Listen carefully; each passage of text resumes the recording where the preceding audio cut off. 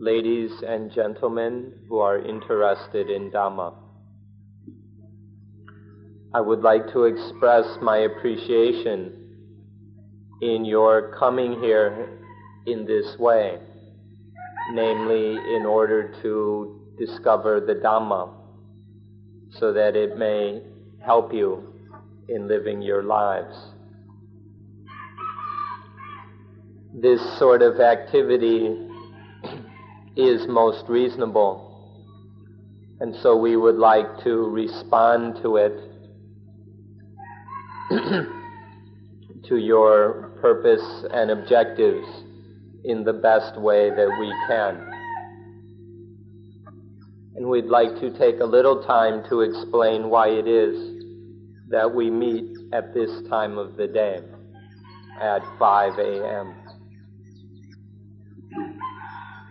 in order that you may prepare your minds so that they are fit and proper for studying the Dhamma at such a time, namely in the world of 5 a.m.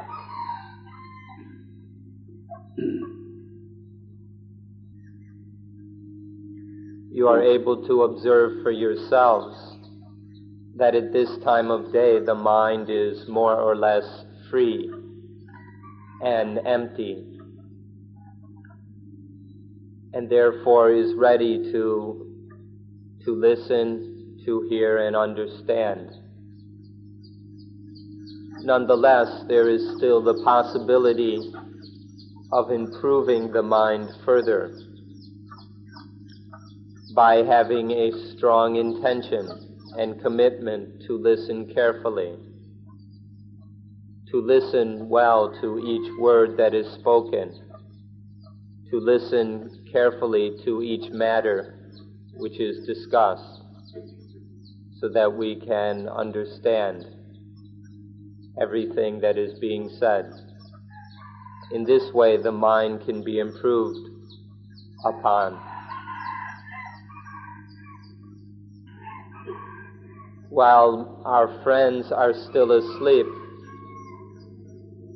we come and add light to our lives, which is the opposite of what they are doing, in order that we may find the highest benefit from life.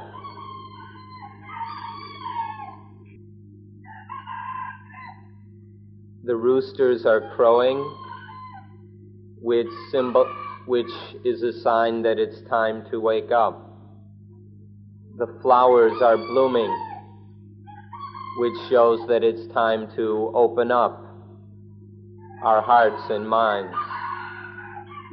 And it was this time of day in which the Buddha was enlightened. Therefore, this is a most fitting time for us to turn our attention to Dhamma, to listen to the Dhamma.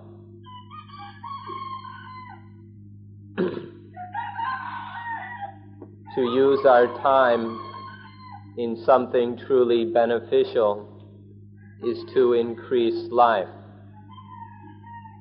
Most people think that life cannot be increased, that our lifespan is already allotted to us. But this is not really correct. To use our time doing something really useful instead of the many other things we could be doing, such as sleeping, is to increase life. If we take life, and the more we give it to things that are genuinely of value, then the more that our life increases.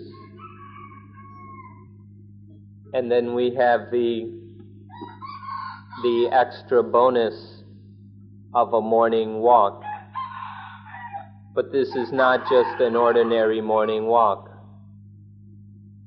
It is meant to be walking without a walker, which is something very, very profound.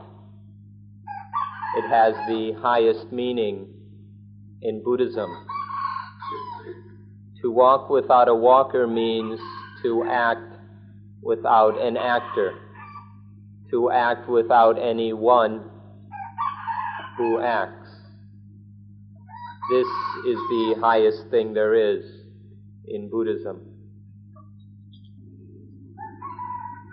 The last thing we would like to say right now is that we ask you to have a discipline in your eating, in your sleeping, and everything else that you do while you are here, which supports and aids the study and practice of Dhamma. Please live with a proper discipline while you are here, so that your time here is well spent and fruitful. The essence of this discipline is self-control.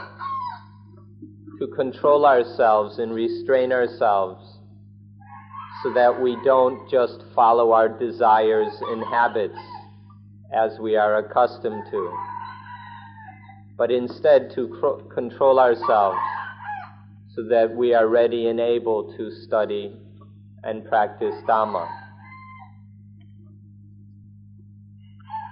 As for the topic of today's lecture, it will be the secret of the thing called Dhamma.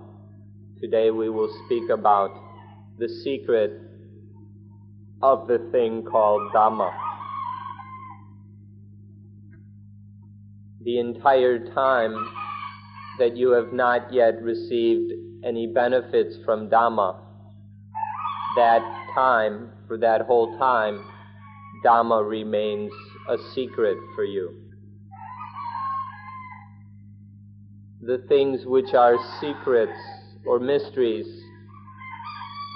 could easily be right at our foreheads. We are unable to see our foreheads, and so the things there remain a secret or mystery to us. That most profound thing which we're speaking about today is such a secret.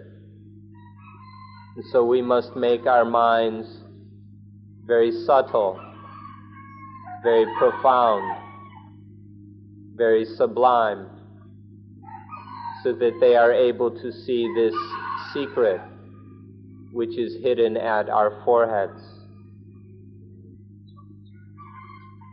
So where is the Dhamma? This is a secret which is very difficult for us to answer. When we ask where is the Dhamma, we must say it is everywhere. The Dhamma is everywhere. The problem is that most of us don't see it. And so this remains a secret for us. The fact that the Dhamma is everywhere is a mystery for us. Even our questions, doubts, and uncertainties are Dhamma. And even the responses and answers to those questions are Dhamma, including even our practice and the results and fruits which come from that practice. In fact, all the things involved in our lives, everything that is part of our lives, are Dhamma. For this reason, I have the intention to help you to understand the 4 primary meanings of Dhamma. These 4 meanings of Dhamma include and summarize all the many other meanings of the word Dhamma. This will be the purpose of this morning's talk.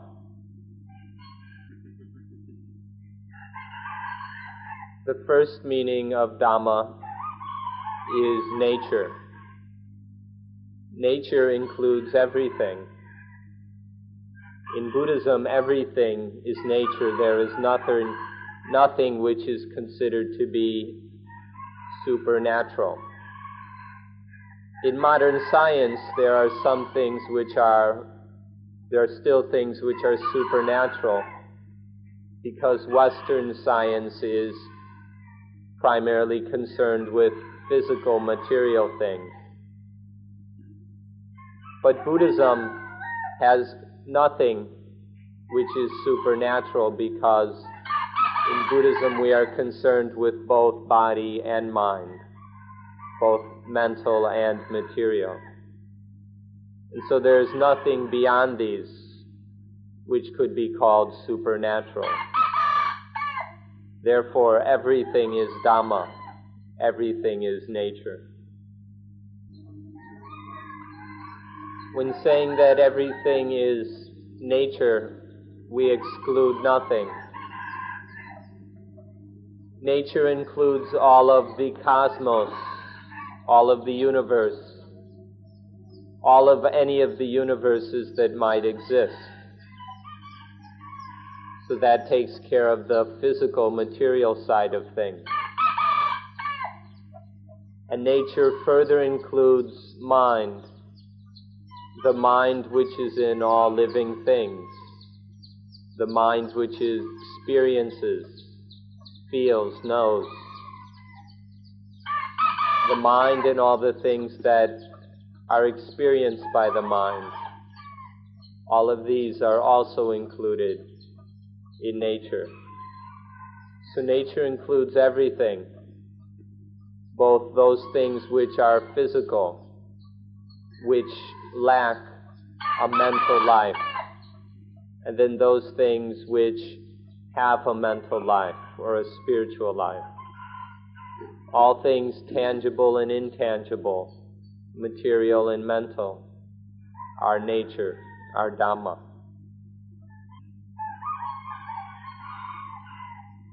Each of us includes a body. All this material, physical activity that we call the body. And that body is nature. And then there is the mind. Each of us includes mind. All the thoughts, feelings, and experiences of the mind. And this mental or spiritual side of life is also nature. Therefore, each of us is full of nature. We are nothing but nature. Physical and mental natures is all we are. And both these bodies and this mind, both this body and mind, happen according to nature. They exist naturally. We can summarize all of nature very simply. There's the nature within us, and there's the nature outside us. And that includes everything. Besides the nature within us and outside us, there is nothing.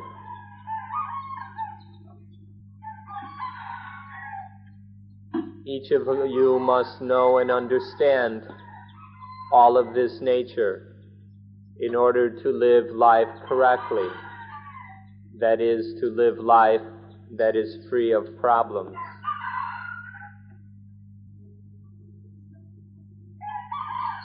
In knowing all about these things, we don't mean that you must know every little detail about them. We mean simply that each of you must know what you need to know, what you ought to know. And what you need to know is the knowledge and understanding which is enough to live life without any problems. When we understand these bodies and minds enough to be free of all problems, that is what we need to know.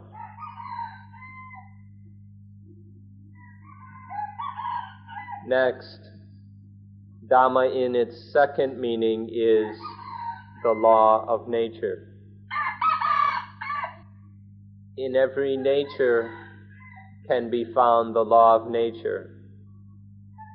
The law of nature inhabits all natures in a most absolute way. All natures contain and express the law of nature without the least exception. If you are a Christian, a Hindu, or a Muslim, the highest supreme thing for you is God. But for we Buddhists, the highest thing, the supreme thing, is the law of nature.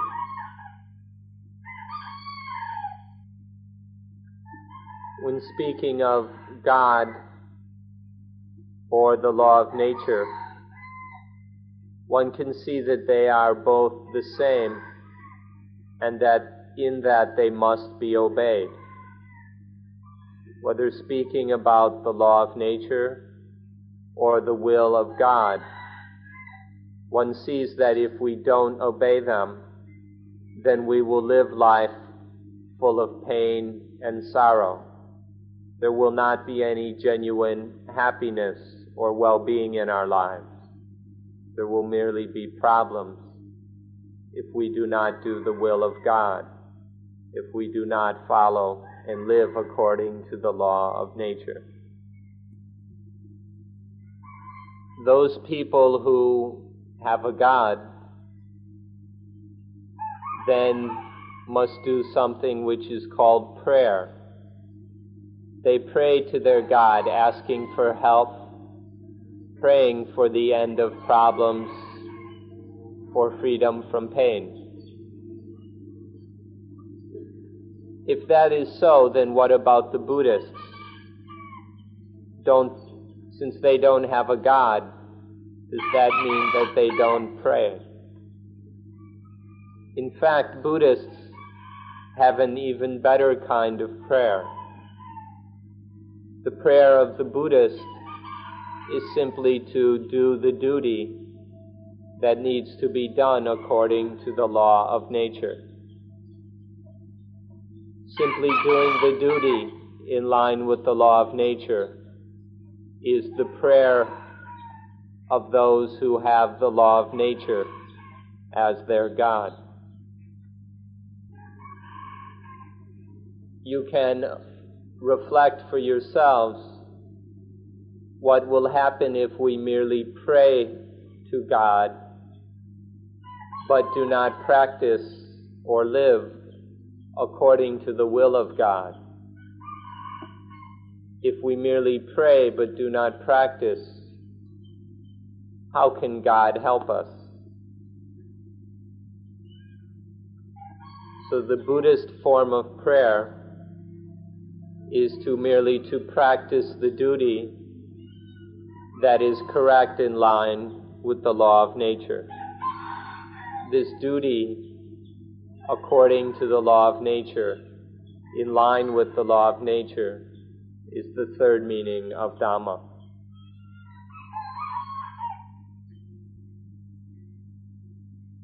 Our prayer is to do the duty according to the law of nature. To do this duty in prayer of asking the highest thing, the supreme thing, to help us to survive, to be saved. So this duty of praying to the supreme thing that we may be saved is what the kind of prayer we are interested in here. And the result of this prayer or duty is salvation. Salvation comes from doing the duty according to nature's law. The fourth meaning of Dhamma are the results of the duty. If we do the duty correctly, then the results are good, are beneficial and healthy.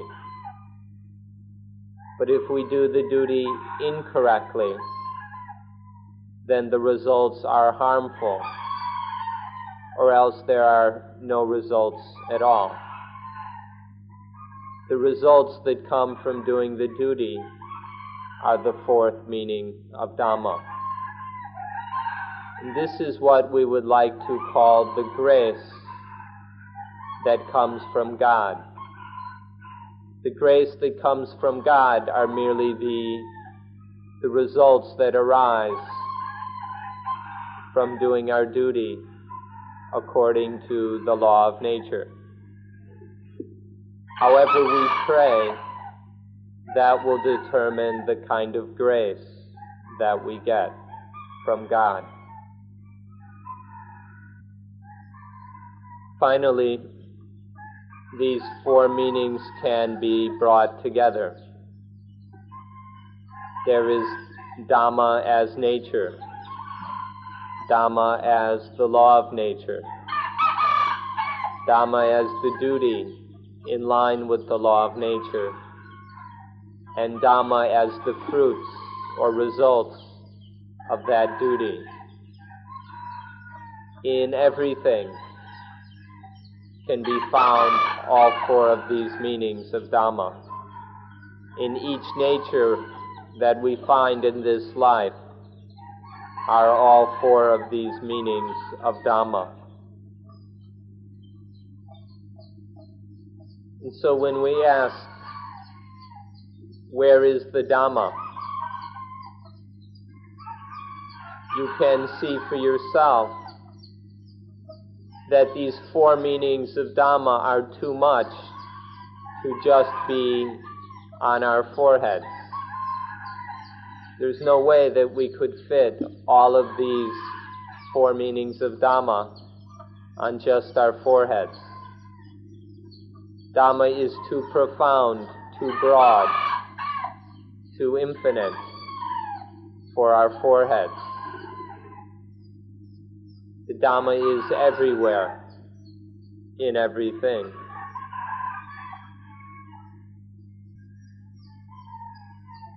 These bodies of ours are filled up with Dhamma. These bodies are nature. And then every organ, every part of these bodies are controlled by the law of nature. And so each organ, each cell, everything in the body has a duty to perform. There is some function that needs to be done because of the law of nature. And then there are the results of all this duty, which is merely survival. When the duties of the body are done correctly, then we survive. If these duties are not done, then we die. And so these bodies of ours, in each organ, in each cell, contain all the four meanings of Dhamma. It's just that we can't see any of it. The Dhamma, the four meanings of Dhamma, are like mysteries to us. It's like they were pasted to our foreheads where we can't see them. So it's time that we ought to learn how to make them visible. We must find out how to make the four meanings of Dhamma visible to us in everything, all the time. You ought to be able to see now that if we understand and have all four meanings of Dhamma, then each of us will be able to live our lives correctly from moment to moment according to the law of nature. We'll be able to live life correctly so that we survive. And living life correctly in this way will bring us to the highest thing. If we live life correctly through these four meanings of Dhamma, then we will discover the highest thing there is in life.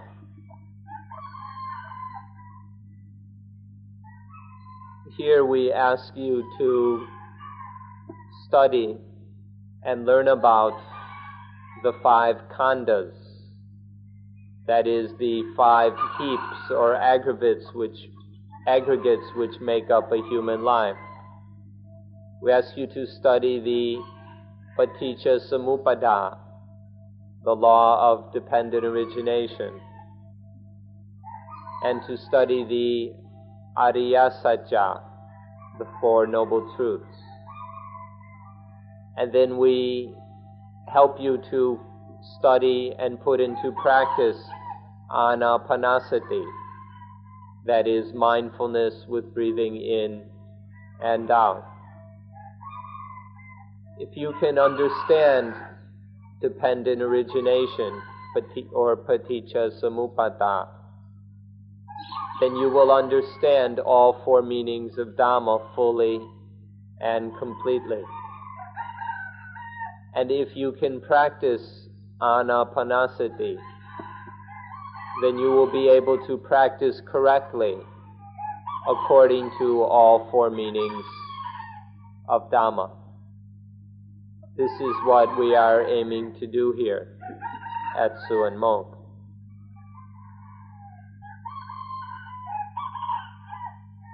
Although it may not be possible for you to achieve complete success in just 10 days, you can use this 10-day period to study all four meanings of Dhamma, to study dependent origination and mindfulness with breathing. And then you can give them a try. You can learn how to put these things into practice.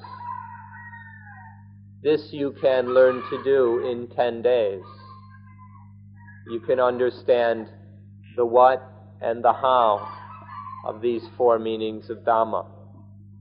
And then if you continue to practice accordingly after you leave, if you practice without stopping, without giving up, then one day you will achieve success. So this is what we can do here in these 10 days. It is well worth the time and effort. We will get back far more than we put in if we live and practice accordingly. When you are successful in your study and practice of Dhamma, then your life will be full of Dhamma. Your life will be Dhamma itself. And when our life is Dhamma, is one with Dhamma, is the same as Dhamma, then there will be no more problems and there will be no more questions remaining. When we study, when life has become Dhamma, then we study and practice Dhamma in each moment of life. Without any exception, each moment of life is the study and practice of Dhamma. And this then is to receive grace. This is the supreme grace there is in life. To be one with Dhamma, to study and practice Dhamma each moment of life. it is possible for us to study and practice Dhamma everywhere and at all times, throughout time and space. This can be done when we have lives which have become Dhamma in the way just discussed. So in the end, our life is nothing but Dhamma practice. Our life is always Dhamma practice. And so there are no problems, there's no pain. There's merely well-being and the happiness of practicing Dhamma.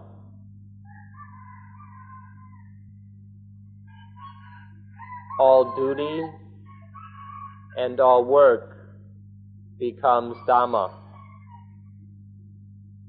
When life has become Dhamma, then we can transform all duties and all work into Dhamma. Although we still may have to do numerous duties, may have many responsibilities and work to do, they can all be Dhamma in this way. You can do the duty of a father. You can do the duty of a mother. You can do the duty of a child or the duty of a servant. You can do the duties of employers and of employees. You can do any and all of the many duties which exist in this world by making them Dhamma, by doing them correctly according to the principles of Dhamma. And then all of these duties will be Dhamma. This way of speaking may be somewhat taking advantage of things, but if we do the duty correctly in line with the law of nature, we correctly perform the duties according to natural law, then we will be good fathers, good mothers, good children, good servants, good employers, good employees. We can even be good prime ministers and good presidents if we can do these duties correctly according to the law of nature.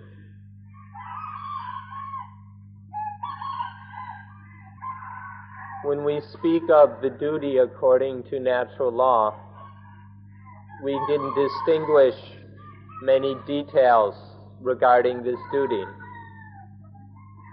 All of these details, however, are included in the principles of dependent origination, or the 5 khandhas, the 5 aggregates of existence, as well as in anapanasati, mindfulness with breathing in and out.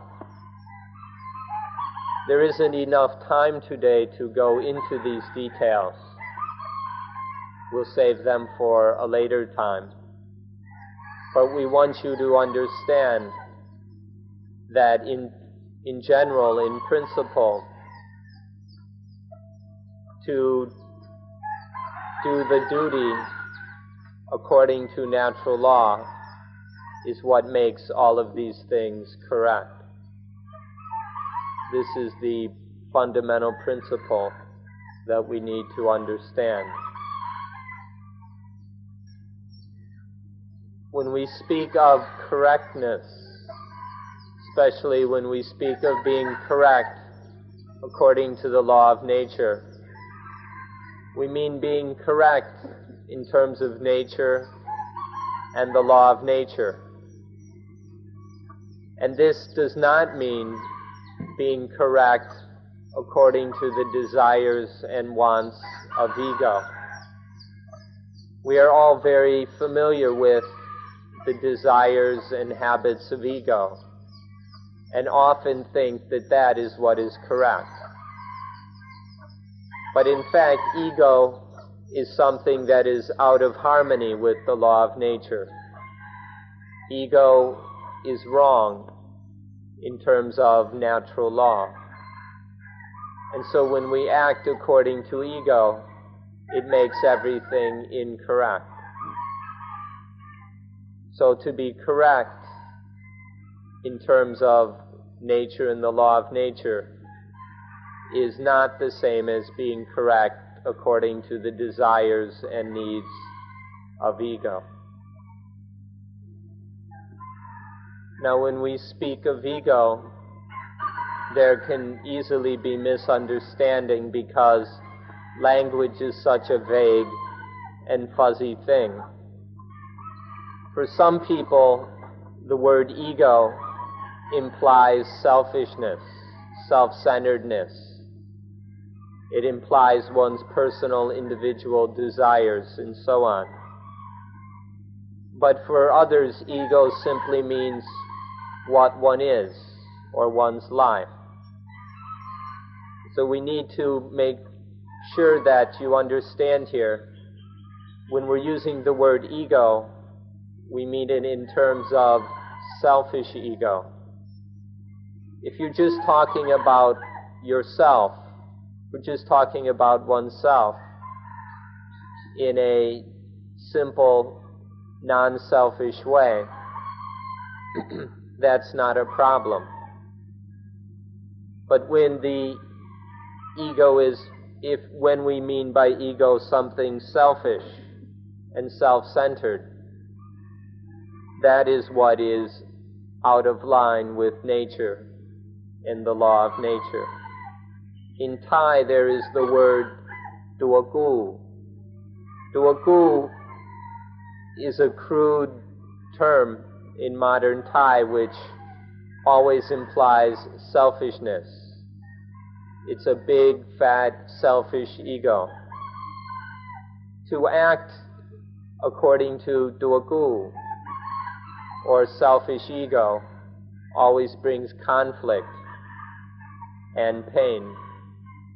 But when we can act without this duagu, or selfish ego, then things are okay.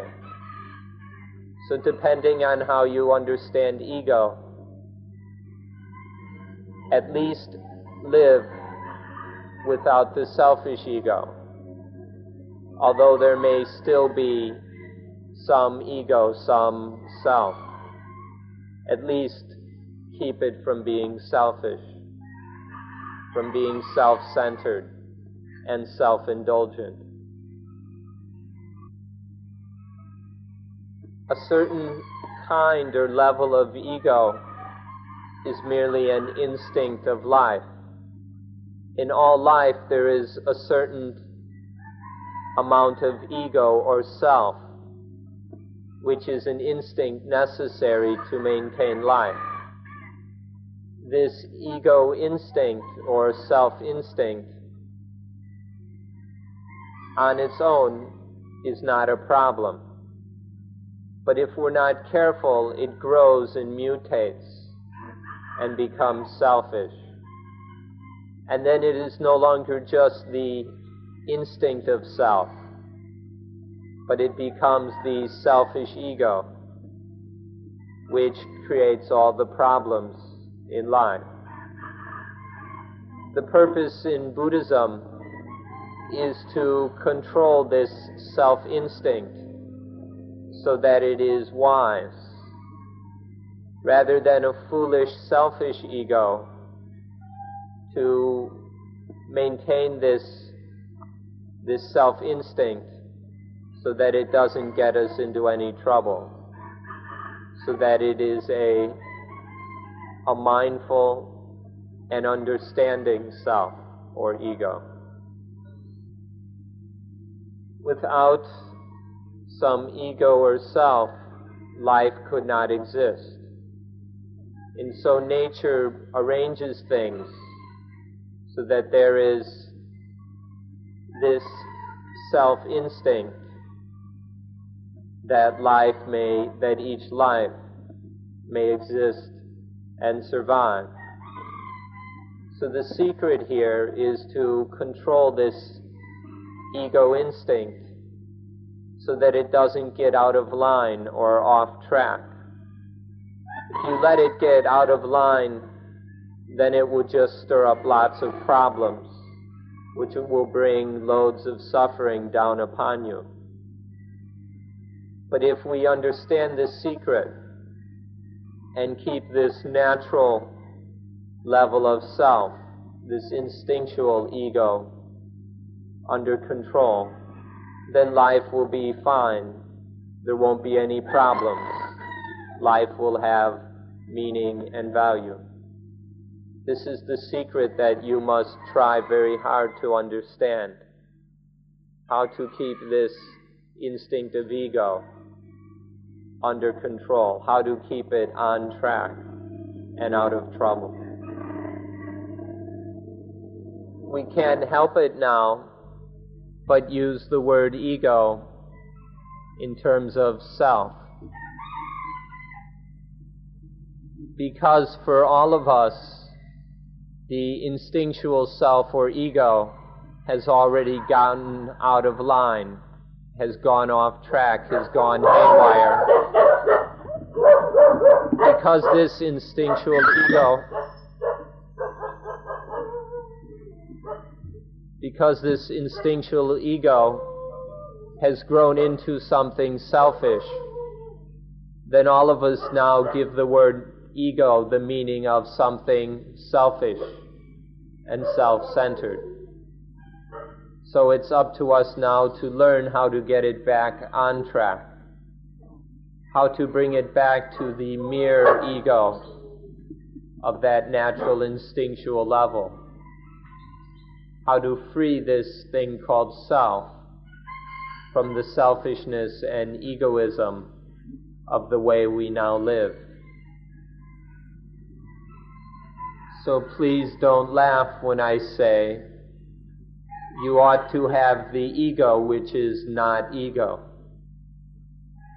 You ought to have a self which is not self. You ought to have an atta which is anatta or not atta. Instead of don't just go according to the feelings and sensibility of that instinctual ego. Instead, have a self of Dhamma rather than a self of those instincts and ego. And when the self is the same as Dhamma, when oneself is just Dhamma, then that is the self which is not self. It is something which is quite difficult to have the ego which is not ego, or the self which is not self, to have the atta which is anatta. This is both difficult to understand and difficult to realize in practice. But when one has the highest Dhamma, then it can be done. Please be very, very interested in this until you are successful. This is the most important thing there is in life. Some of you are now thinking that this guy is abnormal or crazy, that talking about the ego which is not ego, or the I which is not I, the self which is not self. Some of you are thinking that this is just too strange, too abnormal, and too crazy. So you've stopped listening and aren't paying attention anymore. Please don't have such a superficial reaction. Although these words may be difficult to understand, please don't give up. Otherwise you might miss something very important. try to understand, keep trying to understand and to practice this ego which is not ego, to maintain that pure or mere ego, which is just the instinct of nature, which just comes with nature, to protect that and maintain it so it doesn't become the ego of ignorance, the foolish ego of desires and selfishness. Learn the difference between the instinctual ego and the ignorant, selfish ego. Learn the difference, and then you'll be able to put it into practice. Although at first this may sound a little crazy or abnormal, it in fact is the most normal, the most sane thing there is to do. So please pay careful attention.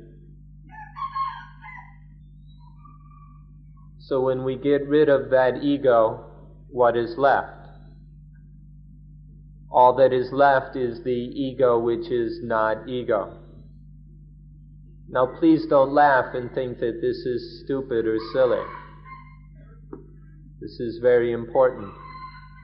When we get rid of that ego of ignorance, there remains just the instinctual ego necessary for life. And then we control that or guard it so that it never becomes the dangerous ego of selfishness. It's just the ego which is correct, the ego that is wise. Please try to understand this and put it into practice. All of us do all of our work and activities for the sake of the selfish ego. The way we live our lives, the way we act, is for the benefit of the selfish ego. And so when someone speaks of getting rid of this selfish ego, it sounds like suicide to us. It sounds like killing that which we identify with the most. And so we turn off and stop paying attention. Please don't misunderstand in that way. This ego of selfishness is just something created by our own ignorance, by our own stupidity. It isn't what we really are. And to identify with it is a grave mistake. Instead, we need to find the ego that is Dhamma, the self which is Dhamma, so that oneself, one's life, is nothing but Dhamma. This is something each of us can do if we thoroughly understand Dhamma correctly. So finding this self which is not self, the self of wisdom and Dhamma, is what we must do. We work for money, for fame, for status, for our families, even for our country. But in the end, all of this work is just for ego, just for the selfish ego. This is a secret which we tend to overlook. We don't need to notice and we don't pay attention to it. But our work, all the work we do, ends up being for the selfish ego. Although we think of it as working for money or for status, for our family, or for our country. we never work for correctness. We never work for the sake of Dhamma. We never do duty for duty's sake. And so we ought to work for the sake of Dhamma. We should work for the sake of the law of nature. We should do duty merely for duty's sake. When we work and act in this way, the results, the fruit of our labors and work don't go anywhere. They still accrue to whoever does the work. But we're working in a whole different way. You ought to make a careful choice between working for ego, between working selfishly, which just brings all kinds of conflict, stress, complication, and trouble, and working for Dhamma, working for duty, working for the law of nature, which brings only success and peace. This is the choice we should make between working for the selfish ego and working for Dhamma. It's an important choice which will determine the kind of results we get from life. When we work and live for the sake of the selfish ego, then it's hot. It's very troublesome. It's a kind of turmoil. This working for the selfish ego is very tumultuous. But when working for Dhamma, for duty and the law of nature, that is very cool and peaceful. There's no turmoil, no stress, no conflict.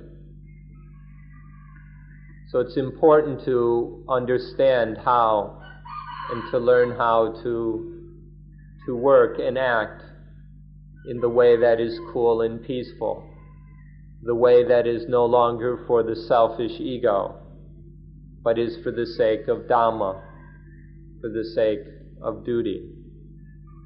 When we can do this, then life is cool, which means that life is free of problems.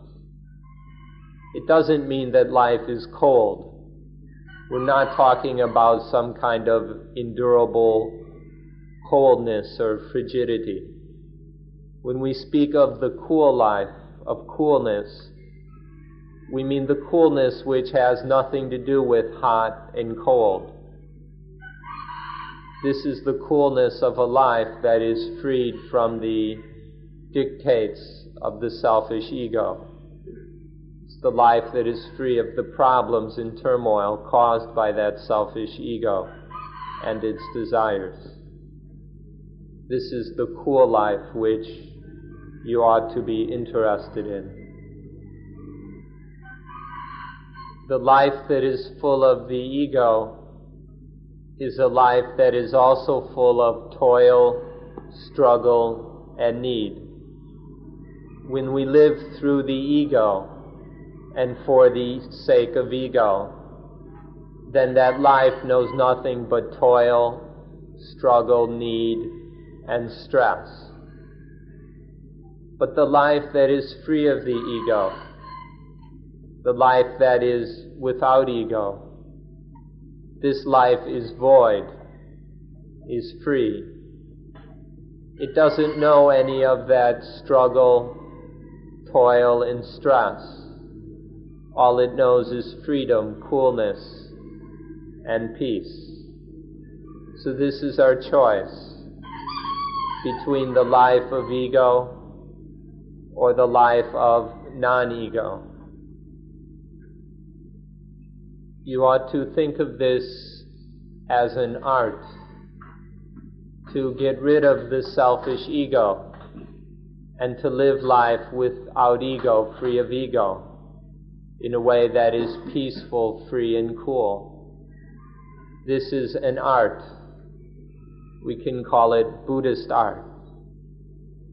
To get rid of everything that is ugly, dirty, and out of place, so that everything that remains is pure, beautiful, clean, and in order. This is the meaning of art, to put things in order in their proper place, so that they are balanced and harmonized, so that they are beautiful. This is the highest aesthetic or art. To get rid of the selfish ego and all the ugly, disruptive, dirty things that it causes, so that in life there is just that which is in order, in harmony, and beautiful. This is what we call Buddhist art. It's the highest ascetic, the highest aesthetic, the highest art. For those of you who are interested in art, we suggest that you consider this highest, most important kind of art, the art of living. This is the computer age. Everything depends on computers, runs through computers. Our lives are full of computers. So why not have a computer life? Why not have life like a computer? Don't laugh yet, but please listen for our explanation. Where is the ego of a computer, let alone some selfish ego? The computer works purely, directly, efficiently. You just give it information, you program it, and it does the work that is required of it.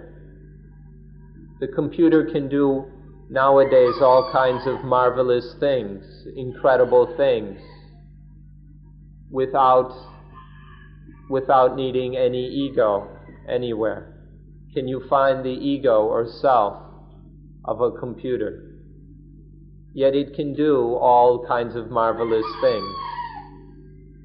This is the meaning of a computer life, or a life like a computer. To take in everything that needs to be taken in, to respond to it correctly, to produce the correct results without requiring any ego, especially any selfish ego. So we have these bodies. The bodies are the hardware of the computer. And then there are these minds and hearts, which are the software.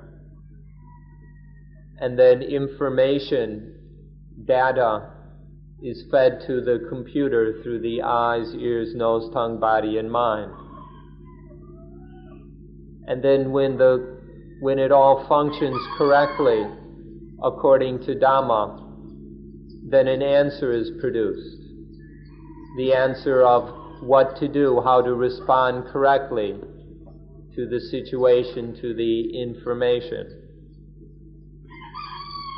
If the body and mind respond to all the information and data of the senses in just this simple way, then the computer life can maintain life, a life that is free, a life that is at peace. Why not give this kind of life a try, the computer life? Correct understanding of the Four Noble Truths, of the five aggregates of human life, of dependent origination. This kind of correct knowledge is the software of our computer. And when this software works with the data that comes in through the eyes, ears, nose, tongue, body, and mind, which are our input ports, when it works with this information, then it will produce correct responses that will enable life to carry on in the most useful and beneficial way. So just like an ordinary computer has its software for processing information, when our computer, and can do so without any ego or self, in the same way, when our computer, our living computer, operates with the software of the correct understanding of the Four Noble Truths of dependent origination, then it too requires no ego or self. And so it functions in the most efficient, correct, and successful way. Don't laugh too quickly at this metaphor. You ought to give it a try before you laugh at it or judge it or react to it, because it might be a very easy way to practice. Some of you think that this is too difficult, that this is too much for people like us. But it's not so difficult. If one is sufficiently correct and sufficiently wise, then it isn't so difficult. It can be done. The secret is to be correct enough and wise enough to manage it. Nowadays they have all kinds of incredible technologies, things that can dig diamonds and jewels from deep within mountains and then fashion them into all kinds of incredible jewelry. And nobody thinks of it as difficult. They think of it as ordinary. In fact, nowadays we take so much technology for granted. We don't at all think of it as difficult, though people even 20, 30 years ago would have been amazed. And it's the same with this computer of life and the technology of Dhamma. If one is sufficiently correct and has sufficient wisdom, then it's not so difficult, and we can manage. So please just make sure that you are correct enough and wise enough. Don't worry about whether it's difficult or not. Just be correct and wise enough to manage. Correct, it is very difficult for those whose wisdom is retarded or weak. But that doesn't apply to us. All of us have normal intelligence or even vigorous and daring intelligence. And so for us it is not excessively difficult. It's not so hard. We ought to apply ourselves in order to be successful. So finally, may you all be successful in your study of Paticca Samuppada. May you steadily grow in understanding of dependent origination. And may your practice of anapanasati, of mindfulness with breathing, steadily develop, so that you know what to practice, how to practice, and are increasingly able to do it. And then you will begin to understand what we mean by the computer life. A life that is free of struggle, toil, stress, heat, and pain. to find more and more a life which is sane, balanced, happy, free, smooth, and cool. So may you be successful in your endeavors here. Please give it your best. Please work very hard at accomplishing these things so that you will be successful in what you are doing. So may you all be successful in the life that is free of ego, or the computer life, depending on which metaphor you prefer. So thank you all for coming and listening.